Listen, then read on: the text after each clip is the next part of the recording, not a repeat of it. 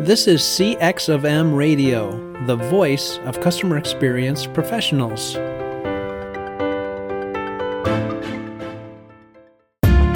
Welcome to another episode of Press 1 for Nick. Your host, Nick Glimsdahl, is the Director of Contact Center Solutions at VDS. Through conversations with customer service and customer experience leaders, Nick and his guests exchange insightful stories, best practices, and invaluable lessons they have learned along the way. Welcome to the Press 1 for Nick podcast. My name is Nick Glimsdahl, and my guest this week is Elizabeth Dixon. Elizabeth is a keynote speaker, but she's not just a keynote speaker. Elizabeth is a winsome business leader and serial entrepreneur who connects with executives and their teams, integrating strategy, innovation, leadership, personal development, and speeches that ignite conversations and inspire purposeful action. She's been almost 20 years at Chick-fil-A, and now she has a new venture, which we'll maybe talk about here in a little bit. But first, Elizabeth, welcome to the Press 1 for Nick podcast. Thank you so much. I'm really excited to be here. I'm equally as excited. So let's get started. The first question I ask every single guest at the very beginning is, what's one thing people might not know about you? So, Nick, I used to be an avid cyclist, and it was kind of funny. I thought everybody was obsessed with cycling in their mind. And I noticed one day I was sitting at a Starbucks in Vinings, kind of north of Atlanta, and a whole pack of cyclists came by and nobody else paid them attention, but I couldn't stop looking until they passed. And I realized that it was something I needed to try. So I went to the bike store. I bought a bike. I asked them how fast I needed to go to ride with the group on Monday, because they had a group ride. And they said, 20, or I forget what it was. It was like average 16 miles an hour for 20 miles. And I said, okay. So I went out, I did a test ride, I hit that, but I didn't realize that the test ride I did was extremely flat. It was one of those old railroad tracks, now a sidewalk situation. Yeah. And so I showed up on Monday ready to go, and I got my butt kicked, but I was inspired and I became a cyclist for a number of years. And I used to ride with the big boys in Atlanta. I would just try to tuck in second or third in line behind them, catch a draft off of them. But I used to be a big cyclist and loved it.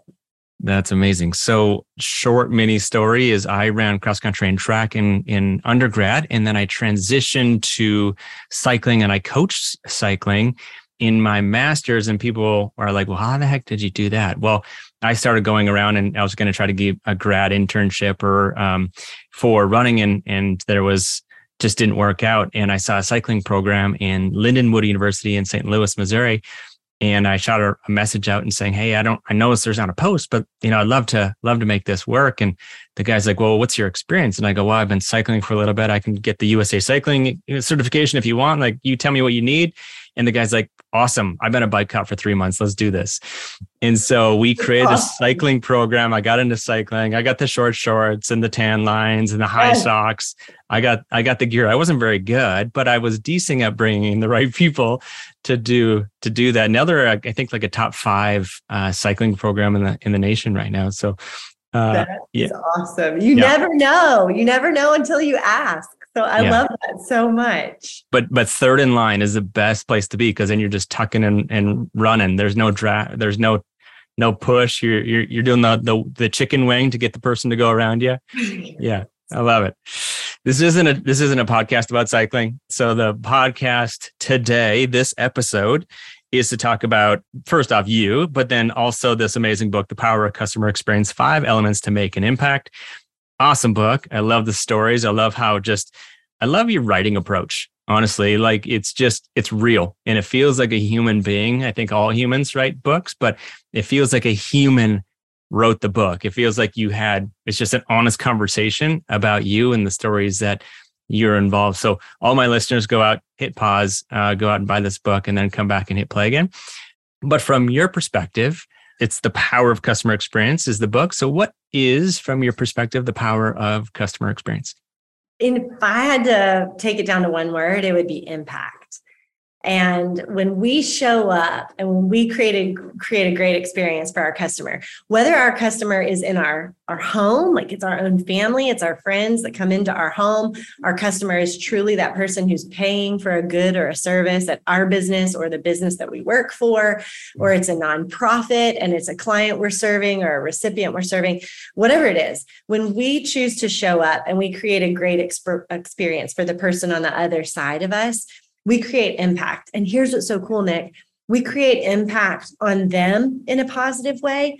And at the same time, we're creating a positive impact for ourselves. I remember one time a friend who was a Chick-fil-A operator. I said, there's hard days, aren't there? And he said, for sure, there are hard days. I said, well, what do you do in the restaurant on those hard days? And he said, the immediate thing I do is I go and I serve a customer in the dining room.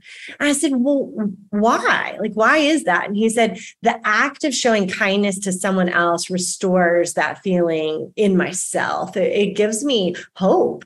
And so I think what's really powerful about it is when we understand that the way we're treating the person on the other side of us has the power to impact their lives and it has the power to impact our life, then that truly is that's the secret behind it and the power of it. I love that perspective, because when you go out, at least from my perspective, when I go out and I volunteer and I go help people sandbag or I go help serve meals, it's not just the impact that I'm providing them, but how that makes me feel and how it gives me a different perspective when I do that. And I love that parallel, because it's all about serving people in that process. And then what's your mindset when you're actually serving? Are you doing it just to say, hey, let me take a quick picture with the customer. Let me take a quick picture with the people that I'm serving while I'm doing sandbags. Or is it because, you know what, it's the right thing to do and it's to hear them out. It's to maybe provide empathy in the moment. I love that. So let's say that somebody doesn't provide customer experience. You were talking about impact. So what's the impact, the reverse impact, if you don't focus on the experience? It can be detrimental. I mean, truly, when we don't choose to show up and create a great experience. I mean, even an average one, think about the person that when you're around them, they're kind of like, meh, I could be here with you or not, whether just in a friendship. The lost opportunity is certainly there.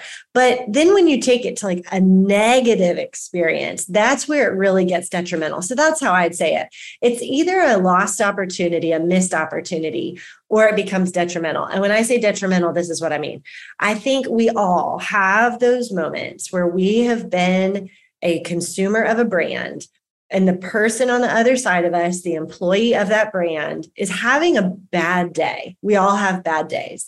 And they choose to let it show and flow onto us.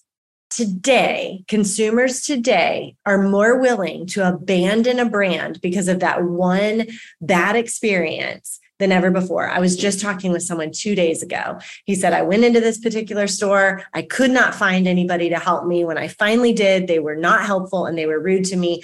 I will never go back. And I said, like, that location? No. I will never go back to that brand.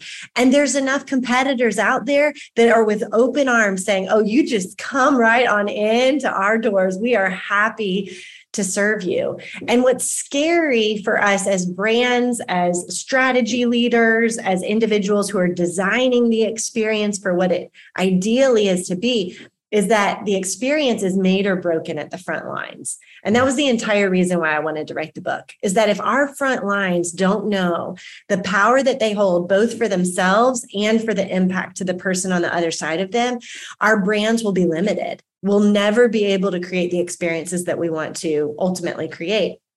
So it gets detrimental if we don't, because consumers will leave. And we'll never get to that place of loyalty that businesses need in order to thrive within their industry. And that's what gets really scary to me. So it's tough because you can build the absolute perfect experience on paper. Yes. And you're like, listen, it's going to be the amazing experience. They're going to treat you amazing. They're going to guide you through this journey. They're going to inform you. They're going to communicate. And all of a sudden you hit this one person who has one bad day and they're bringing their life to work, which is everybody does. Yeah. And you get that person and that just makes them feel awful.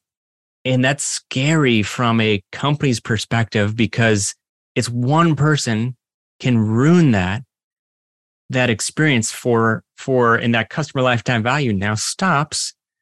The drain is closed because they no longer are willing to stay with that company. So what you can teach, right, is the behavior. So what are the behaviors that create the culture at work?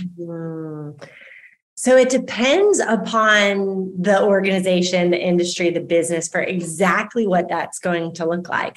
And that's what becomes really important to be able to break it down of, okay, we've got the product, like the product has to be good. The product has to be meeting the needs and expectations of the customer. The process to be able to get that product, it needs to be seamless. You don't need to sign in 3 times. Okay, Nick, yesterday I was on the phone with a phone carrier. We spend 30 minutes with one person. Oh, I'm so sorry, Miss Dixon, we're going to have to transfer you. First thing I ask, will you be telling the next person I talk to about what we just spent 30 minutes going through? Oh, of course. Transfer. Hi, thanks for calling blank. Can you tell me what your problem is? And you relive the entire thing again. If the process is bulky and you end up spending an hour on the phone to solve one small thing, that's not good. So the product has to be good. The process has to be good.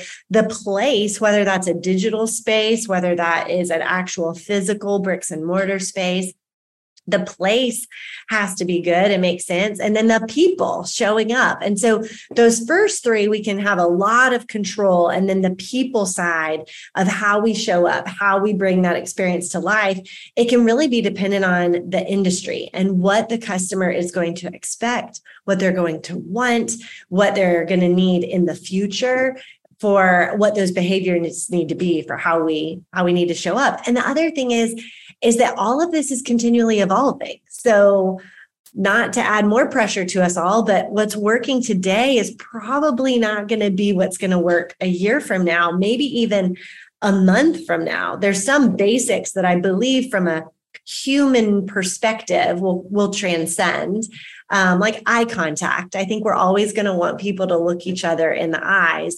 That might be a behavior that transcends, but the nuances of the behaviors continually evolving and changing, and we have to stay up with it. In a competitive market, does your customer service stand out from the crowd? One way to offer a better experience is by moving your contact center to the cloud. But with so many options to choose from, how do you know which solution is the best for both your business and your customers? That's where VDS comes in and guides you to the best solution. They understand your clients' pain points, business outcomes, and goals. Then VDS designs, implements, supports, and provides 24/7 managed services. From start to finish, VDS is committed to finding the best solutions for your clients' needs. To learn more, go to www.govds.com or find a link in the show notes. I would agree wholeheartedly. As a consumer, when you go from that representative, that person who's collecting your information, hearing you're out because your internet went out and you're trying to gather this information, what's your account number, your mom's maiden name, the street you grew up on. And then you go to that, oh, actually, I'm not the qualified person. Let me transition you to that second person. You're like, no. But what I want to get to is, how does that make you feel as a consumer? Unheard. Yeah. Completely unheard. Like, and you literally, I don't want this to sound fancy, but you just wasted my life. Like moments that I would have loved to put towards my kids, towards going on a walk, towards my work that now I need to be doing later tonight. You took that time and you didn't even hear me. And it's just interesting, as a consumer population, we don't have a lot of appetite for that anymore, but there's still a good amount of it that's happening that I don't know for sure, do all brands recognize the limiting factor that it's providing? That if that shifted, if the process was seamless, if people felt heard, it would unlock for that brand so much greater potential. And I think the addition too is when that happens to the individual, we tell people, like we talk about it. We tell people when we don't have a good experience, and that has an impact on the other people who are hearing that. And it will sway decisions for where people choose to go and spend their money. So we always have to remember that the experience is one of the best marketing pieces that we can ever do, or it can be one of the worst ones if we don't do it well. Yeah, the scary part from a company's perspective is that somebody might not ever do business with you because of how you made somebody else feel. And it's scary because you never got that opportunity, but you got the opportunity to solve that person that they knew, and that expands that customer lifetime value. Yes. Or it doesn't. Or it doesn't. And the question I have for you is, you want to feel known and valued. You want to feel like you are respected. You want to feel like you appreciate your time, because that's something you can't get back. So when it comes to knowing that customer, where do you begin? Where does a company start? So we've got to listen well. We have to have the ability to listen. So what are those channels that consumers are using to share feedback with us? I shared with a company the other day as a consumer. I received something in the mail and I thought they should know how this showed up. I don't know if they had full control over this, but they should know how this showed up. Actually, it was two different things. One was some food that needed to be frozen, and it was not frozen when it arrived. The other was an article of clothing that was super wrinkly. And I thought, man, I think these companies need to know. Company A, frozen food company, I reached out to. Within 1 hour, I had a response, empathetic response. We are so sorry. Like, that is not up to our standards. We see that it arrived a day late. We apologize about that as well. We would like to actually comped my entire order. And I was like, whoa, I replied, I was like, no, like, you don't need to do that. I just wanted to let y'all know, because I knew probably within the whole supply chain process, they weren't responsible for that. And they probably didn't know about it. So I wanted them to know. And they were so responsive. Company B, I still haven't heard from. And it's a subscription company. Both of them were. And so it's kind of like, I feel for sure that I'm going to be heard and seen by the first company, because they responded right back when I reached out. But the second company still has yet to reply. And I think, man, it doesn't feel personal. It doesn't feel human. And if something really was wrong, then what would happen then? And so we have to be able to have those channels to listen, and we have to use them. So make sure that they exist and make sure we're using them. A friend told me, it was like a year ago, he said, when you have a social media channel and a consumer reaches out and gives you feedback and you don't answer, it's as cold as being in person and talking to someone who turns their back on you and walks away. It doesn't feel like that when it's digital, because you can shut it down and close it up and turn it off and log out of it. But from the consumer standpoint, they just as much reached out to you. And if you don't respond, that's really scary. So we have to listen. We have to make sure that we're responding.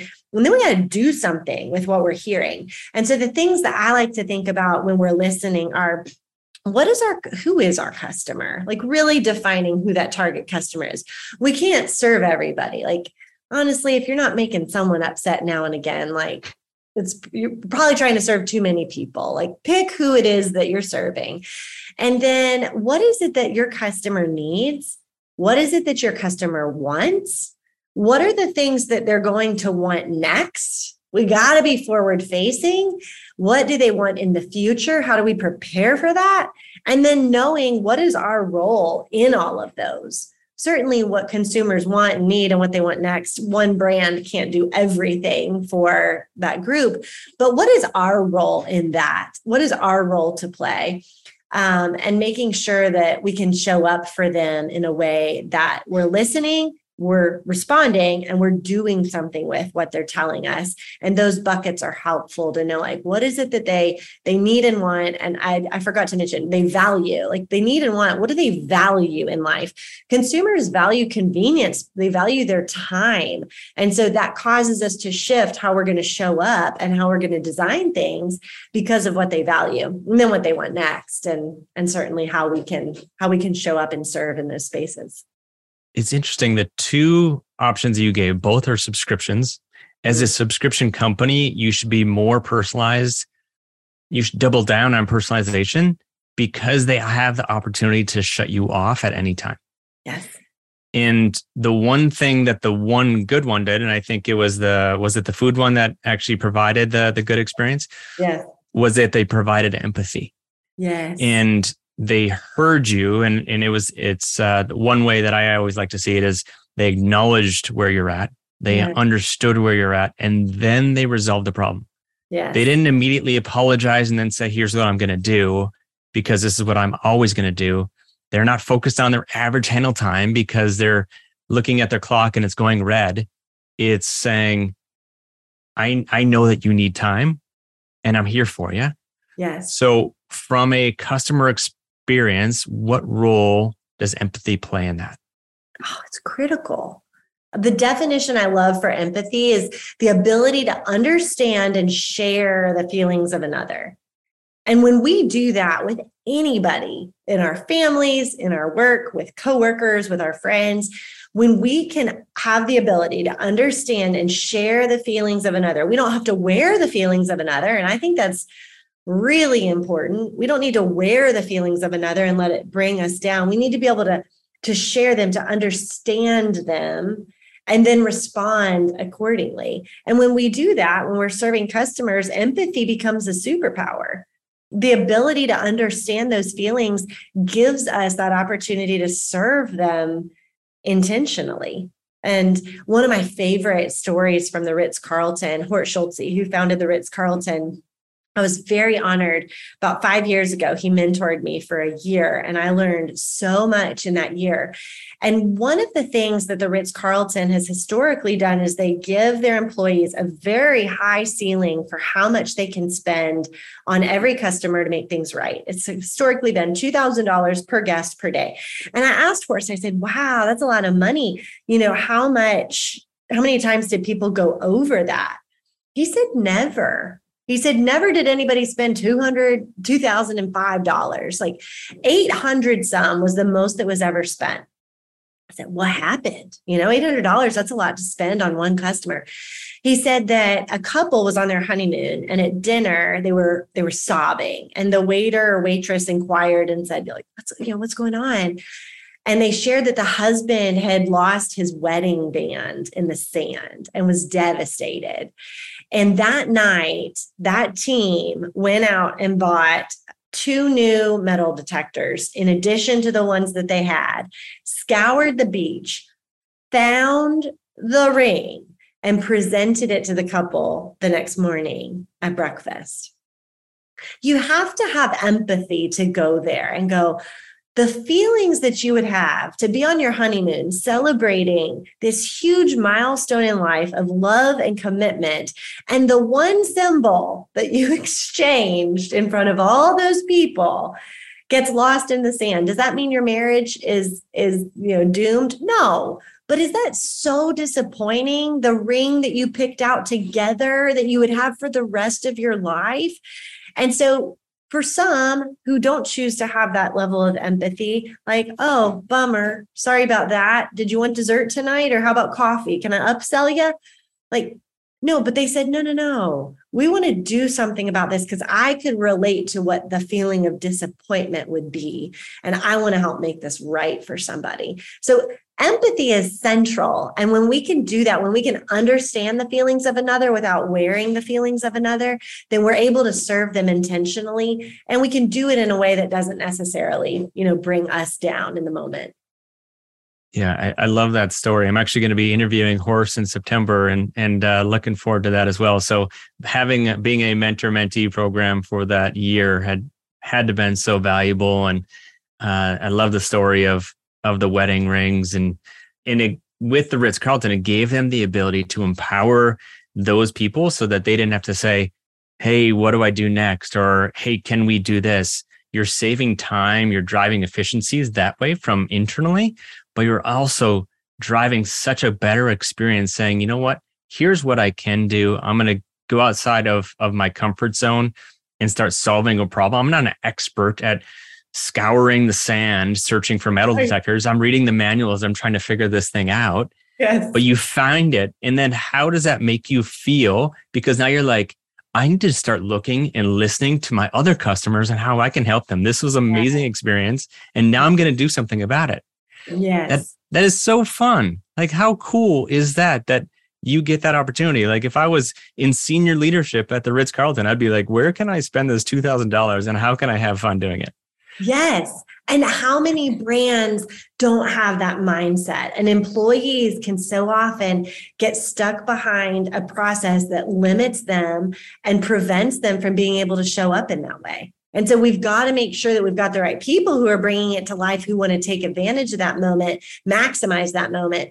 And we also have to make sure that we have the leadership that had same wisdom and thought to say, we need to make sure that everyone knows that that's okay. No one will be penalized. Why are you out on the beach tonight? Like, why did you go buy these metal detectors? That will shut it down immediately. Yeah. We've got to celebrate those things and make sure that everyone knows that they can go there. They can go the extra mile for people. That's so cool. I'm going to ask for a metal detector after this recording. It's going to get awkward. So one question I had for you, because what with the Ritz-Carlton, they are solving problems. Yeah. They are listening to the customer. They're doing what's right. One thing that is in the book, and it has nothing to do with customer experience, but it's something that you guys do at your dinner table. And it's the question, could you solve me a problem? Yes. Tell me how that gets started. Like, did you just, one of your kids were like, hey, could you solve me a problem? You're like, well, that's not how you say it, but yeah, tell me what your question is. And like, give me the rundown, because I think this is awesome and I'm going to incorporate it. So we do some funny things at home. Some hopefully will end up working. One of which is that we always have harder conversations around ice cream. So we call a family meeting, and every family meeting has to have ice cream or whatever treat somebody wants. My son told me the other day he doesn't like ice cream anymore, which I was like, this is sad.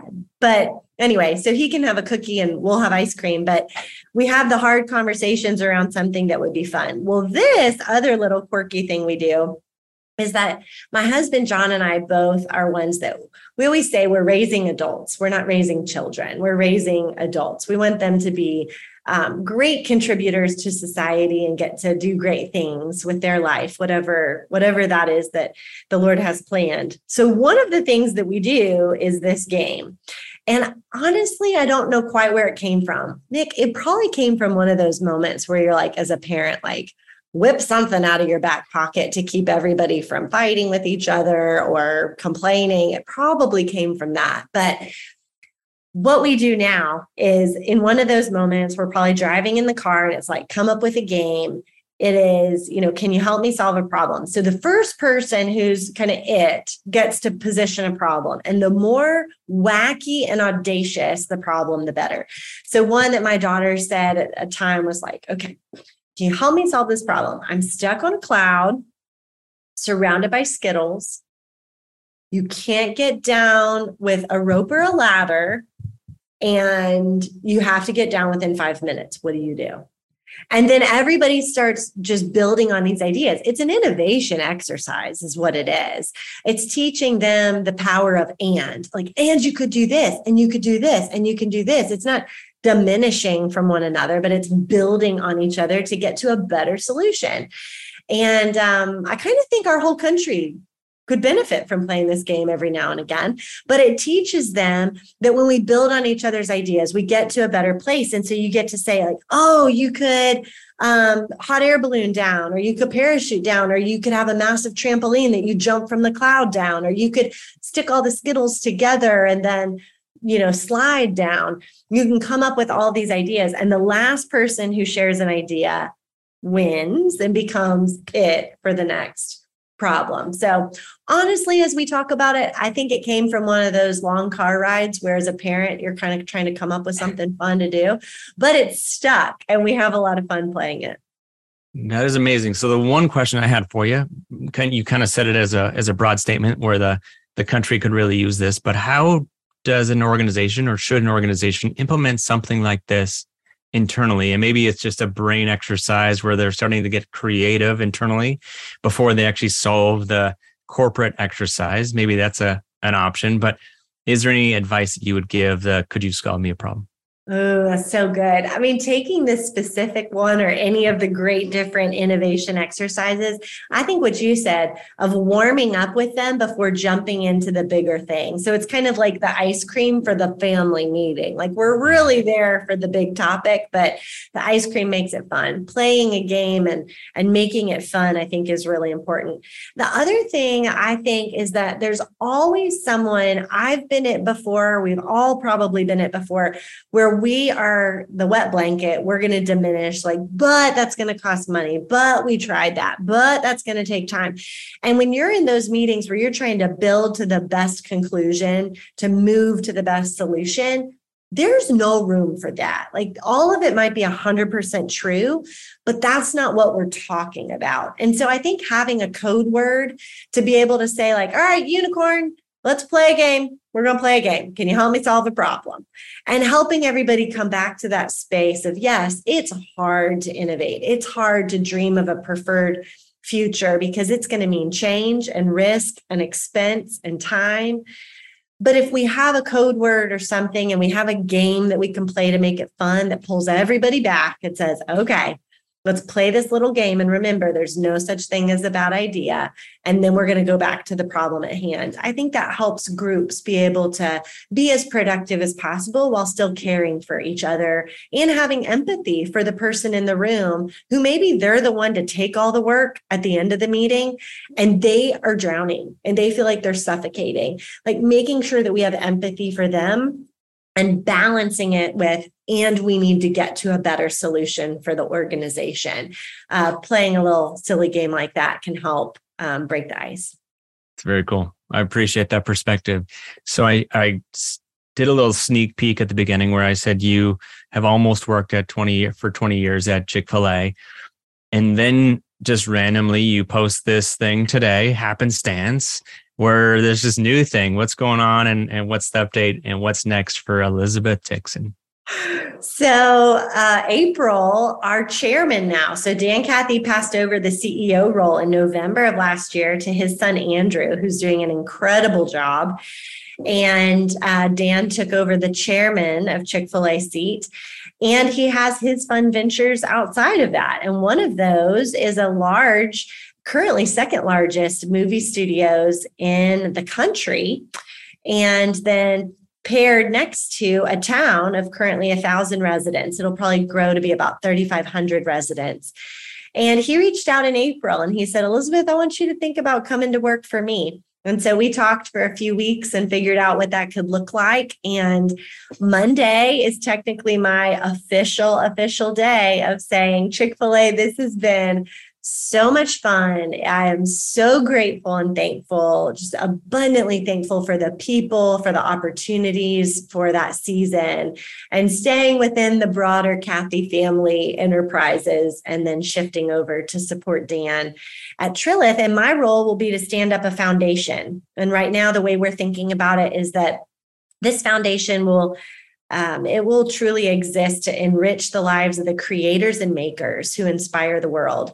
So whether that's entrepreneurship, whether that is writing the next movie, whether that's producing a movie or a musician, the creativity that's required in that is needed in our world. And so we want to focus on life and community enrichment that helps people truly be their best so that they can make their best invention, write their best story, build their best business so that ultimately the world gets inspired by that. Sounds like such a fun opportunity and experience and looking forward to what that will do for the community and for the organization as a whole. And it seems like that is a a challenge worth accepting. So best of luck for you. And I wish you nothing but the best for that. What's the best way for my listeners to find your book and or connect with you? Well, wonderful. I would love that. So my website is elizabethdixonspeaks.com. And on there, there's a link to the book. You can purchase it off Amazon. There's the Kindle version and the paperback and hardback. And then also on the website, there's some fun videos to make a book club. Horst actually does the introduction, and he let me film it in his home office, which was such a huge honor. And so there's a series of 7 videos to help groups go through the book and create a book club experience. And here's why that's important, is that like any book, the information in it is great. But where it really comes to life is when we as individuals start talking about it, thinking about it. Oh, well, what if we did this? Building upon it. And so when groups can come together in circles and start talking about it, I think that's where the magic for organizations can really come to life. So both of those are there. And then social media, LinkedIn / Elizabeth Dixon Speaks. And then Instagram is at Elizabeth Dixon Speaks. Very cool. Thank you so much for your time, and looking forward to keeping tabs on you and watching the success you continue to have. Thank you so much. This has been fun, Nick. Hey, listeners, can you think of one person who would benefit from the information you learned today? If so, please consider sharing this episode with them. And last, if you would like to receive all the quotes and book recommendations from all my guests, you can go to pressonefornick.com/podcast. Thank you for listening to this episode of Press One for Nick. If you enjoyed the podcast, please subscribe and share. Until next time, focus on your customers. Thanks for joining us for this session of CX of M Radio. Be sure to rate, review, and subscribe to the show, and visit cxofm.org for more resources.